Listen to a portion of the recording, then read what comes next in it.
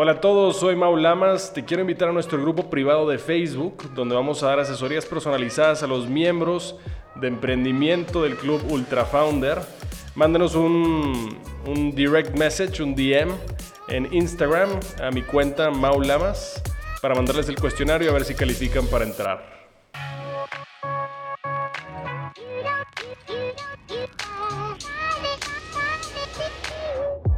Welcome to Ultra Founder, your business entrepreneur podcast, with your host Mau Lamas. Hola, bienvenidos todos a otro capítulo de Ultra Founder. Yo soy Mau Lamas, gracias a todos por estar con nosotros. El día de hoy estamos súper emocionados por tener a Luis Fernando. Luis, gracias por estar con nosotros de Woke, la empresa Woke, que ahorita, güey, está el tema de moda, ¿no? De que ¿estás woke o no estás woke? ¿Verdad? De ahorita me platicas de dónde salió el nombre, está súper interesante. Como todos los capítulos, vamos a platicar de un caso de negocio, luego vamos a pasar a platicar con Luis y al final vamos a chorear. El día de hoy, no quiero pasar mucho tiempo, porque tenemos un tema muy largo como el pasado, que nos fuimos hasta 40 y tantos minutos, Dani. Hay que tratar de hacer todo lo posible por mejorar nuestros tiempos. Yo sé que todo el mundo está hasta la madre con sus cosas, va a estar difícil que la gente nos siga con capítulos tan largos. El día de hoy vamos a hablar de Henry Ford. Vamos a entrar directo aquí. Una de las cosas que a mí me encanta de Henry Ford, que mucha gente no conoce, es que Henry Ford tenía casi 40 años cuando empezó Ford Motor Company. Entonces la raza dice, no, güey, a mí ya se me pasó la época de ser emprendedor y la madre. Güey, no tienen la menor idea. Hay muchísimos casos de éxito, ¿no? Henry Ford desde que era niño le gustaba jugar con equipos, a estar desarmando cosas en su casa. Se fue a Detroit cuando ya quería a trabajar de hecho a una empresa de Edison Illuminating. En 1891 empezó a trabajar en su tiempo libre en lo que le llamaba el quadricycle, que a él se le ocurrió que algún día va a haber un motor car. Entonces él lo que hizo es juntar dos bicicletas una al lado de otra y en medio poner un motor de gasolina. Realmente eso era. Y se tardó casi una década en poderlo desarrollar. Entonces él trabajaba, tenía sus responsabilidades, estaba a tiempo completo en una fábrica y al mismo tiempo en su tiempo libre desarrollando el primer carro que no era de lujo, porque obviamente ya existían los carros de lujo, ¿no? Total, se queda con ese proyecto por casi una década hasta que se encuentra un empresario grande que trae lana, que eso es lo típico, ¿no? De todos los emprendedores, necesitamos un partner. Se llama William Murphy y juntos desarrollan en 1899, constituyen la empresa Detroit Automotive Company. Pero no funciona, dura solamente un año. Se dan cuenta que el producir un carro necesitaba mucho tiempo, hombre, mucha maquinaria, entonces quiebra, ¿no? Y Henry dice, no, sir, yo le voy a seguir insistiendo.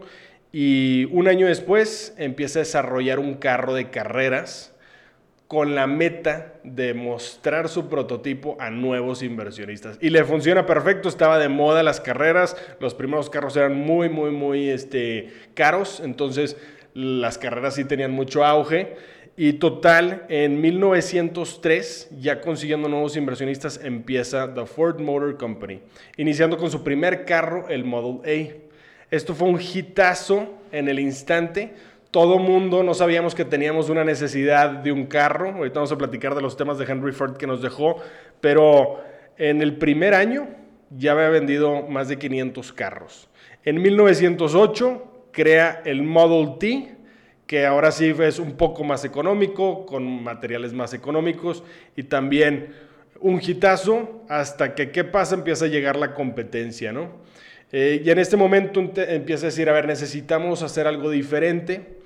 Dato curioso de Henry Ford, buen ingeniero, inventa nada más y nada menos que la línea de producción en 1913.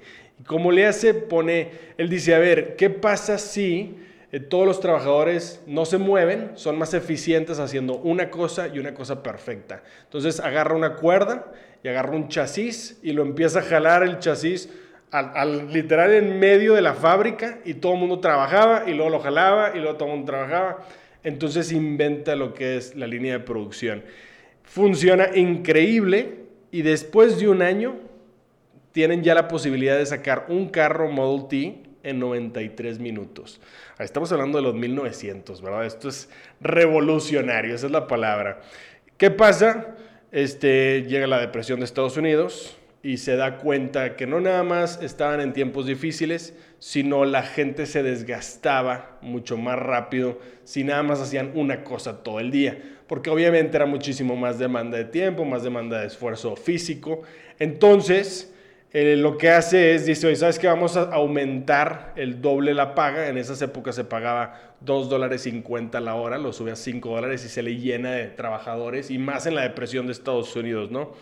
En 1919 dice, ¿sabes qué? Quiero seguir evolucionando, no me dejan mis socios, los compro. Entonces él se queda ya con toda la empresa y entra su primer competidor fuerte, que fue Chevrolet.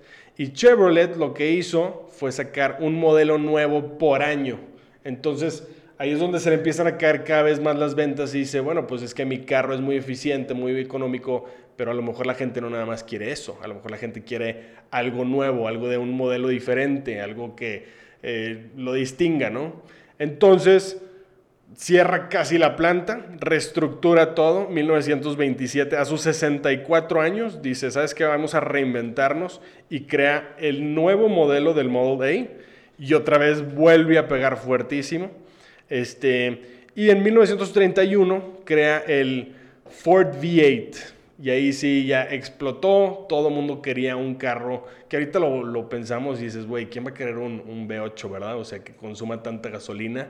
Pero en esas épocas era el motor más fuerte, era el carro más fuerte y más económico, entonces era muy, muy popular, ¿no? Y de ahí se da cuenta, por lo mismo que la gente no quería trabajar tantas horas, crea otra revolución en las empresas, un departamento de servicio para sus empleados. No es el departamento de servicio que ves ahorita en una empresa. Este departamento de servicio eran exprisioneros y boxeadores. Entonces realmente era con miedo. Andaban revisando la planta, que todo el mundo estuviera haciendo su trabajo y que no dejara de producir, ¿no? 1943, a sus 50 años, mete a su hijo a Ford Motors. El hijo tenía 50 años, pero muere el hijo de estrés por un ataque.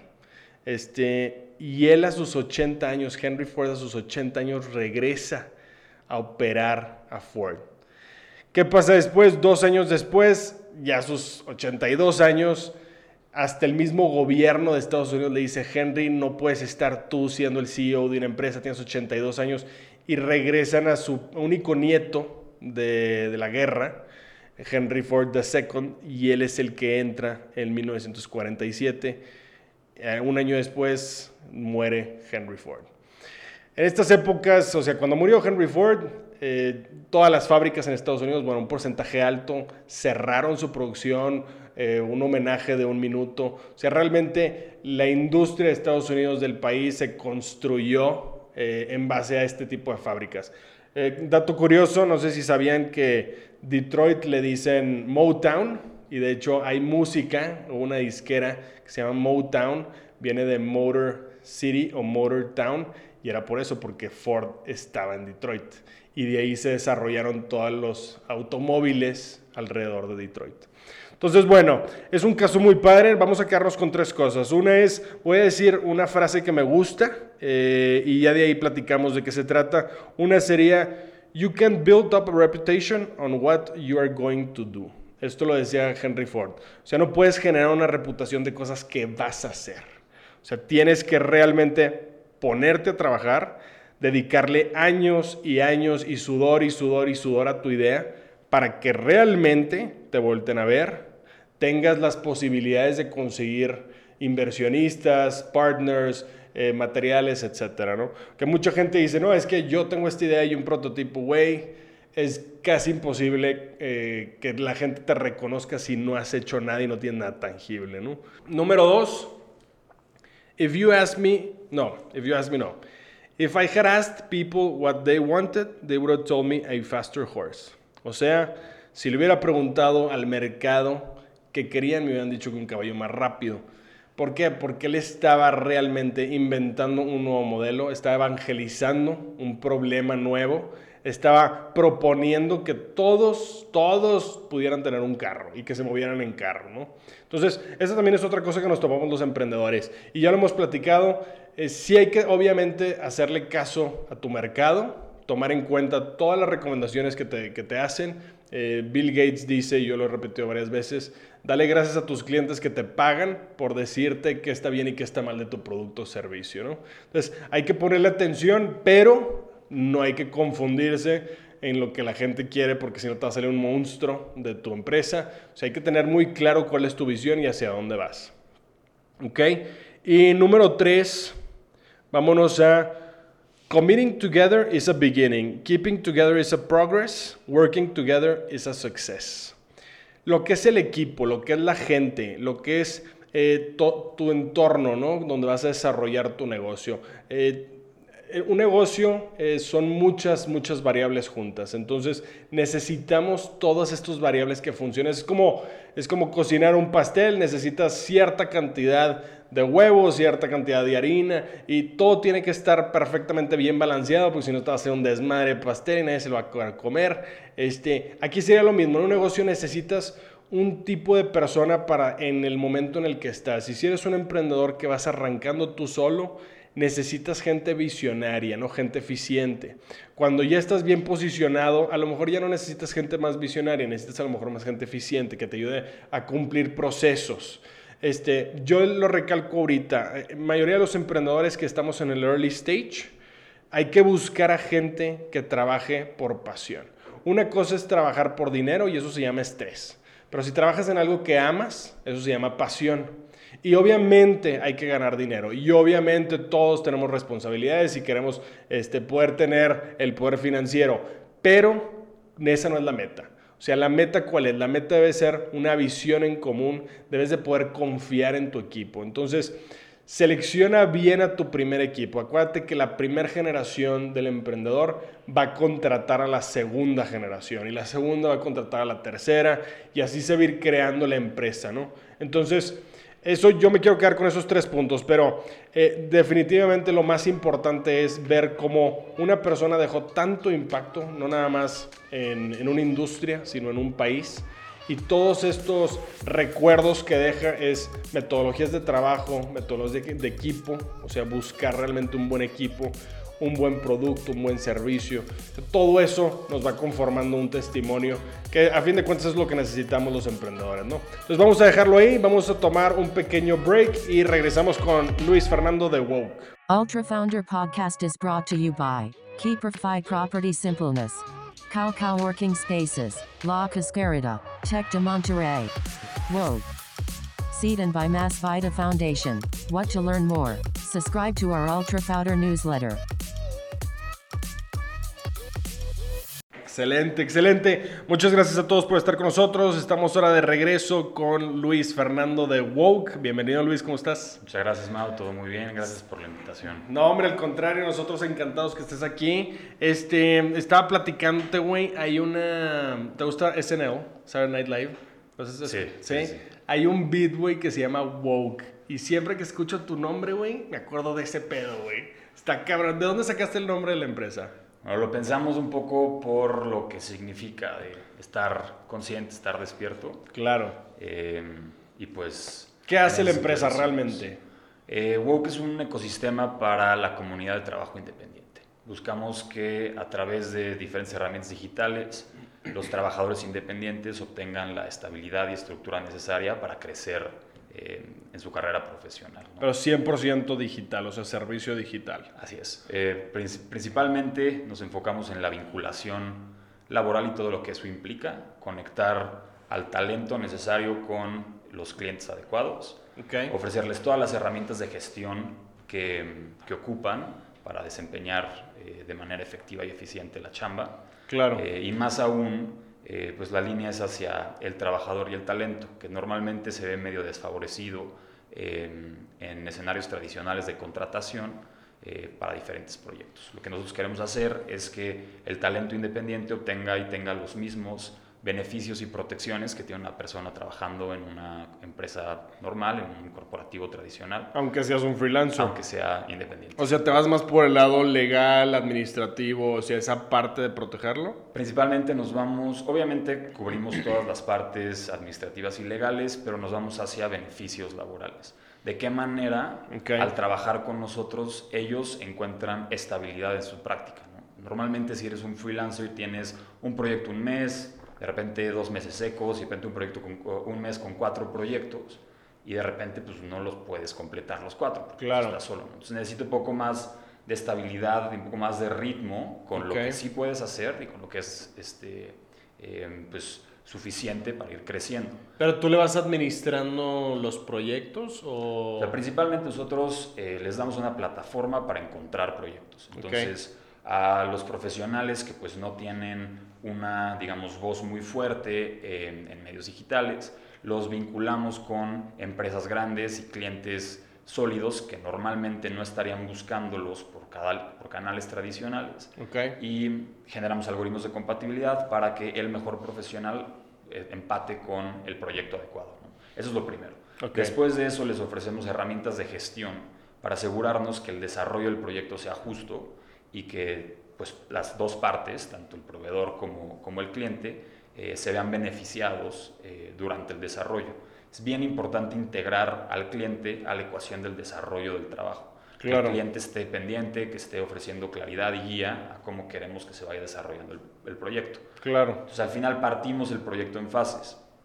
Esto lo define el cliente y lo define el profesional.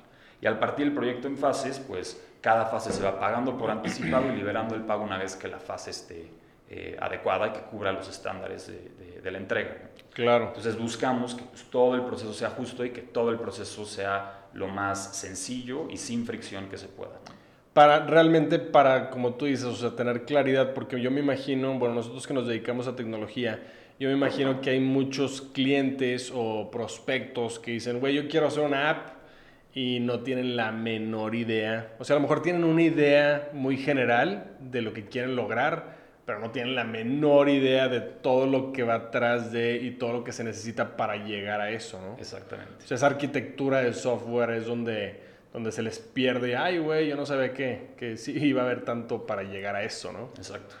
Y un poco la idea con Woke es que tú puedes ir creando equipos dinámicos de trabajo dependiendo de los requerimientos del proyecto. Como dices tú, o sea, al final los clientes y los emprendedores muchas veces no saben las implicaciones técnicas que tiene lo que quieren hacer, ¿no? Necesitan a alguien que los ayude a mapear bien su proyecto, estructurarlo y encontrar los mejores proveedores para poder hacer ese trabajo, ¿no? Un poco lo que nosotros hacemos es ayudarlos a llegar a ese punto. Hay gente de nuestro equipo que siempre está pendiente para ayudar a canalizar el proyecto en la manera adecuada. Y también me imagino que al mismo cliente decirle, a ver, güey, necesito que me definas, o sea, forzarle la mano para que el cliente diga, ok, no había pensado en eso, pero si es necesario lo tengo que plasmar, ¿no? Exactamente. Y plasmamos, o sea, tenemos una funcionalidad de identificación o llenado de un brief. En ese brief contemplamos todos los elementos necesarios que se necesitan para un buen proyecto, se ¿no? lo pueda armar bien. Oye, está espectacular. ¿Cuánto tiempo llevan ya operando?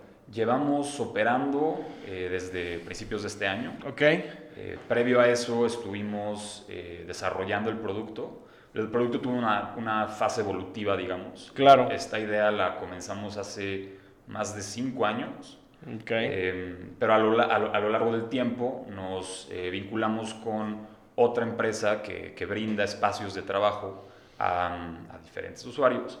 Y la conclusión a la cual llegamos fue, pues, es muy interesante la vinculación laboral de manera digital, pero la gente va a necesitar un espacio donde chambear, ¿no? Entonces les acercamos a través de nuestra plataforma, digamos, un combo 2 en 1, tanto el trabajo como espacios donde realizar el trabajo, oficinas, salas de juntas, escritorios. Pero eso es más como un upsale, ¿no? O sea, ya dentro del ciclo de, oye, vamos a hacer este proyecto, no sé qué. Bueno, hay add-ons o un upsell que, oye, bueno, pues también tengo un espacio de trabajo, también te puedo surtir tu papelería, también te puedo no sé qué, o sea, todo lo que va alrededor de, ¿no? Lo que nosotros vimos después de un tiempo fue que no podíamos resolver un problema así de complejo como es la estabilidad, la inestabilidad en la industria del trabajo independiente sin contemplar todas las partes de la ecuación, ¿no? La infraestructura que un profesional necesita para desempeñar su trabajo es igual de importante que en sí el proyecto. Claro. Y la posibilidad de ofertarse para conseguir más proyectos, ¿no?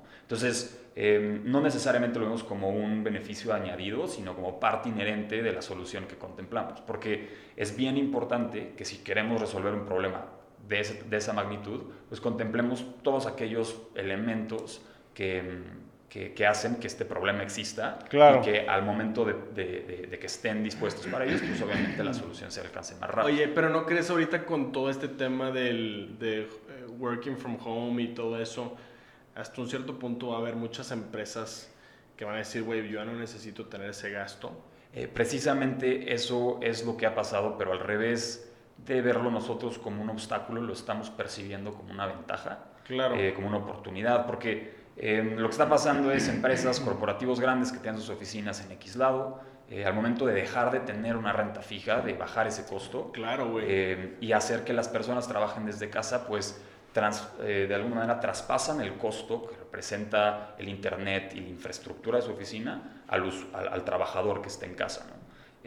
Lo que se va a necesitar es una red adecuada para chambear, con buen internet, con buenas instalaciones, con ese tipo de criterios, pero muchísimo más dinámica, que esté a la vuelta de la esquina del trabajador para que pueda ir a trabajar en ese espacio en vez de tener que ir a la oficina y arriesgar contagio, ¿no? Sí, claro, claro. O sea, aquí lo que está pasando es que aún llegamos a un punto mucho más dinámico que en un coworking, por ejemplo. Okay. Es una oportunidad de realmente utilizar el espacio y sacarle todo el jugo y pues utilizarlo como se debe, ¿no? Que sea muchísimo más optimizado el flujo de ocupación. Oye, está buenísimo, buenísimo. Pues sí, lo dices perfecto, una evolución de una idea. Es lo normal, ¿no? Vas creciendo y creciendo y creciendo y se va concretando.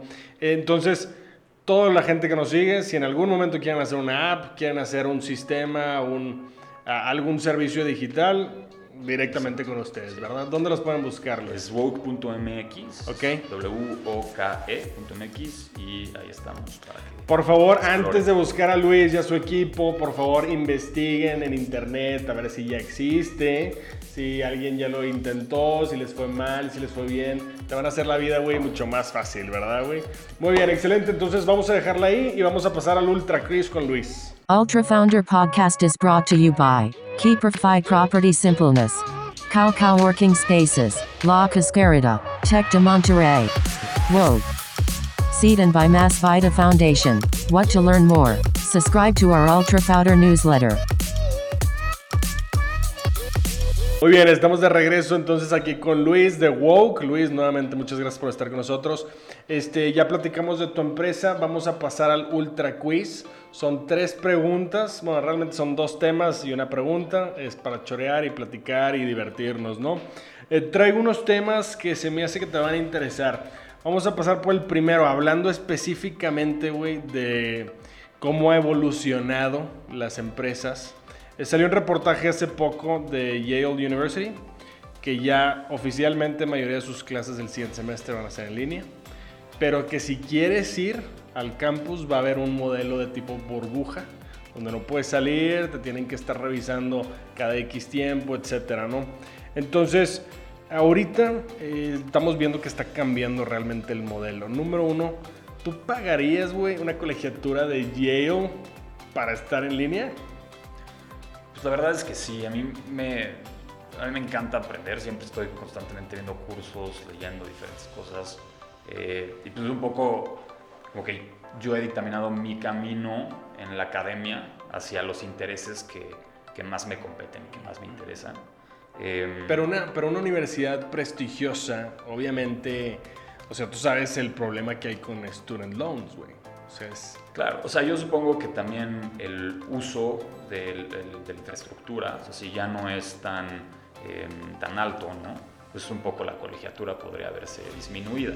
Creo Claro. que un programa en línea debería ser más accesible que un programa tradicional donde las personas van y están en clases tomando en campus, ¿no? Pero al final yo lo que creo es que depende, o sea, la gente va a tener que empezar a cambiar un poquito la manera en la que ve la educación y cómo aprende, y empezar a tomar un poco más de libertad en su rumbo. O sea, al final del día ellos son los que se van a tener que parar, poner la cámara, poner la clase y empezar a seguir sus sílabus sin, porque digamos siempre está la presión o la guía de la universidad, pues cuando estás en la universidad, porque pues está la institución que lleva años y ahí estás metido, ¿no? No, y ni siquiera de universidad, también de niños, güey. O sea, tú vas a un salón y estás acostumbrado a que la maestra te diga qué hacer, ¿verdad? Exacto. Y ahora, güey, nadie te va a decir qué hacer de estudiante. Y pues tú solo te tienes que poner las pilas, güey. Y tú solo tienes que decidir estudiar, ¿no? Exacto, es el símbolo de la universidad, ¿no? Exacto. Y en sí la infraestructura, el cuarto, el edificio, pues genera pues, influencia en ti, ¿no? Sí, bueno, y la segunda pregunta, si ya realmente vamos a evolucionar a eso y las futuras generaciones van a poder estudiar, güey, pues entonces ¿para qué chingados pago la colegiatura de Yale? Mejor tomo matemáticas en MIT, tomo finanzas en Yale, tomo en California Economics y hago un tutti frutti yo en mi casa de todas las universidades, una de Oxford, güey. Y yo creo que pues todas las materias las vas a poder comprar por separado, vas a poder realmente tú hacer tu propio programa académico, ¿no crees? Eso suena muy interesante. O sea, yo creo que también ahí hay un factor de curaduría que vale la pena contemplar. Al final un programa de educación pues tiene a gente detrás que su chamba es determinar pues, qué clase viene después de cuál y de qué manera esas clases interactúan entre sí, ¿no? El que tú puedas y tengas la libertad de escoger clase por universidad y tener un hub en tu cuarto de todas las universidades más padres del mundo suena bien interesante, pero creo que va a tener que haber un trabajo hacia la curaduría de ese tipo de planes, también por académicos que pudieran conectar ciertas clases de una manera adecuada para que pues, sea mejor para el estudiante. Buenísimo, entonces estamos de acuerdo que la tomaríamos. Sí, la tomaríamos. De acuerdo completamente. Vamos a pasar a al segundo tema. Este es un reportaje bien extraño, güey. Es un dispositivo que se llama Lamp Phone. Es una herramienta diseñada por una universidad en Israel. Chécate este pedo, güey. Desarrollaron un telescopio equipado con un sensor electro-óptico y a una distancia de hasta 25 metros pueden detectar las señales de audio en las bombillas de luz. Y con eso pueden detectar qué se está diciendo, güey. Entonces, obviamente, cuando estaban sacando este estudio fue, güey, número uno, esto es de James Bond, ¿verdad, güey? Esto es para espiar a la gente. Imagínate a 25 metros tener un telescopio y conectarlo a Siri y que te vaya diciendo todo lo que se está diciendo en ese cuarto, ¿verdad? Entonces, la pregunta es, ¿esta tecnología es buena o es mala, güey? Y la segunda pregunta es, si tú tuvieras esta tecnología, ¿la usarías? Yo creo que lo más importante siempre va a ser la libertad del individuo. Todo el tipo de tecnología que interfiere con eso, a mi criterio, no es correcta. Nosotros, de hecho, como founders de este tipo de empresas que se centran en la tecnología, tenemos la responsabilidad de hacernos de un buen conocimiento filosófico, ético, etc., claro, güey, que nos permita guiar el desarrollo de esta tecnología para fines adecuados. Y creo que pues es un desarrollo tecnológico que nos permite estar un paso más allá hacia la eficiencia, optimización y el mejoramiento general de la sociedad, que al final ese es el objetivo y tiene que ser siempre el objetivo. El bien común. Así sí, es. pero tú lo dices como si realmente fuera muy común, ¿verdad? Y que realmente no es. Exactamente. Ahí es donde entran pues, los intereses cruzados de la gente. Así es. Y pues al final del día no siempre se logra, pero creo que aunque existan obstáculos, aunque exista adversidad, tenemos la responsabilidad de salir adelante y de pues, poner nuestro granito de arena o granote de arena para hacer que pues, realmente la tecnología trabaje en pro de la gente. Creo que este tipo de tecnología que juega un poco ahí con la línea de la libertad de las personas y se mete con eso. Conversaciones privadas, güey, de la gente, exacto. Claro. Es muy sensible. Se podría utilizar y supongo para... si la gente que está detrás de esto pues tiene capacidad de pivotear bien y rápido, supongo que se podría utilizar para otras cosas que permitan mejorar en general la sociedad, ¿no? Yo por lo pronto, específicamente para utilizarla para espiar, se me hace el uso incorrecto. Sí, aparte aquí en chingados, no es como que, de verdad, que está súper interesante la oficina al lado, deja ver de qué están platicando. Exacto. Yo creo que a nuestro nivel, güey, es irrelevante, ¿no? Pero es un tema más fácil de comunicación, lograr que comunidades que típicamente no estén conectadas, pues lleguen a comunicarse, entablar. Sí, porque estás digitalizando, güey, una conversación a distancia, ¿estás de acuerdo? Exactamente. O sea, para ahí siento que podría ir, ¿no? Pero no para espiar. Sí, exactamente. Estamos completamente de acuerdo. De acuerdo. Vamos a pasar con la tercera. Este es un cuestionario. Estábamos viendo el poder de las redes, ¿no? Y no sé si vieron, salió un video de una señora recientemente que vende flores y que le pide al presidente, y se hizo viral, que le pide al presidente y a Dios que por favor la ayude y todo. Y estábamos platicando del poder de las redes, o sea, realmente el impacto que puedes causar ahorita en estos medios que vivimos, ¿no? Entonces, sacamos un top 10 de las personas que más followers tienen en Instagram. Te voy a decir 2 y tú me dices quién tiene más. Y luego ya te voy a decir la lista completa, ¿ok? Obviamente, estos personajes no creo que estén utilizando las redes para un bien así global. A lo mejor y sí, pero son más personalidades de cine, etcétera, ¿no? Vamos a empezar por el primero. ¿Quién tiene más followers en Instagram? ¿Justin Bieber o Neymar, güey? Yo creo que Justin Bieber. ¿Estoy correcto? Incorrecto. Neymar tiene 139 millones. Justin Bieber tiene 138.13. Okay. Están muy cerquita todos estos. Vamos al siguiente. ¿Quién tiene más? ¿Lionel Messi o Beyoncé? Beyoncé. Incorrecto nuevamente, Luis. 0 y 2. Beyoncé tiene 147 millones. Lionel Messi tiene 153. Vamos con la siguiente, güey. Estas están bien difíciles, güey. ¿Selena Gómez o Kim Kardashian? Yo diría que Kim Kardashian. Incorrecto nuevamente, Luis. Kim Kardashian tiene 173 millones, Selena Gómez 179. Güey, te puedes llevar el 0 y 5, ¿verdad? O sea, esto está igual de imposible. Sí. Siguiente. ¿Kylie Jenner o Dwayne Johnson? Kylie Jenner. Incorrecto nuevamente, Luis. Kylie Jenner tiene 179. Dwayne Johnson, The Rock, tiene 185. Y por último, a ver si te vas en ceros, ¿Cristiano Ronaldo o Ariana Grande? No, pues Cristiano Ronaldo. Correcto, correcto. Cristiano Ronaldo, vamos a ver la lista completa, güey. Cristiano Ronaldo tiene los más followers de todo Instagram. Tienes 222 millones de followers. Ariana Grande tiene 189, Dwayne Johnson 185, Kylie Jenner 179, 179 Selena Gómez, ahí están por cualquier cosita. Kim Kardashian 173, Lionel Messi 153, Beyoncé 147, Neymar 139 y Justin Bieber 138. Los top 10 de redes sociales, bueno, de Instagram, ¿no? Ahora, realmente si tuviéramos este poder, güey, y tuvieras 222 millones de followers, ¿qué harías, güey? No, o sea, yo creo que es la perfecta plataforma para impulsar a la gente a sacar más lo mejor de sí mismos, a hacer nuevas ideas, colaborar. O sea, yo creo que es triste pensar cómo de repente pues estas personas que tienen tantos followers utilizan sus voces, ¿no? Claro. Entonces también creo que el problema está en la gente que lo sigue. También, ¿no? exacto. Hay 200 y pico millones de personas que siguen a una persona que, o sea, la verdad, no tiene tanto que decir. Aunque sí creo que pues unifica, ¿no? O sea, al final del día, no creo que todas estas personas solamente hayan usado sus redes para decir cosas triviales. Y claro, güey, claro. ¿no? Creo que, o sea, han habido momentos en los que seguramente algunas de estas personas han dicho alguna cosa que importa, pero pues yo les subiría un poquito el volumen a eso. Buenísimo mensaje, Luis. Bueno, pues ahí nos quedamos. Nuevamente, muchas gracias. Por favor, busquen a Luis Ya Woke en redes sociales como Woke. Woke, sí. ¿Verdad? Todo, directamente en Instagram, Facebook, todo esto, así en LinkedIn. A nosotros nos pueden buscar igual que siempre en Spotify y en Apple Podcast. Y acuérdense que tenemos un canal en YouTube para ver este video ya editado.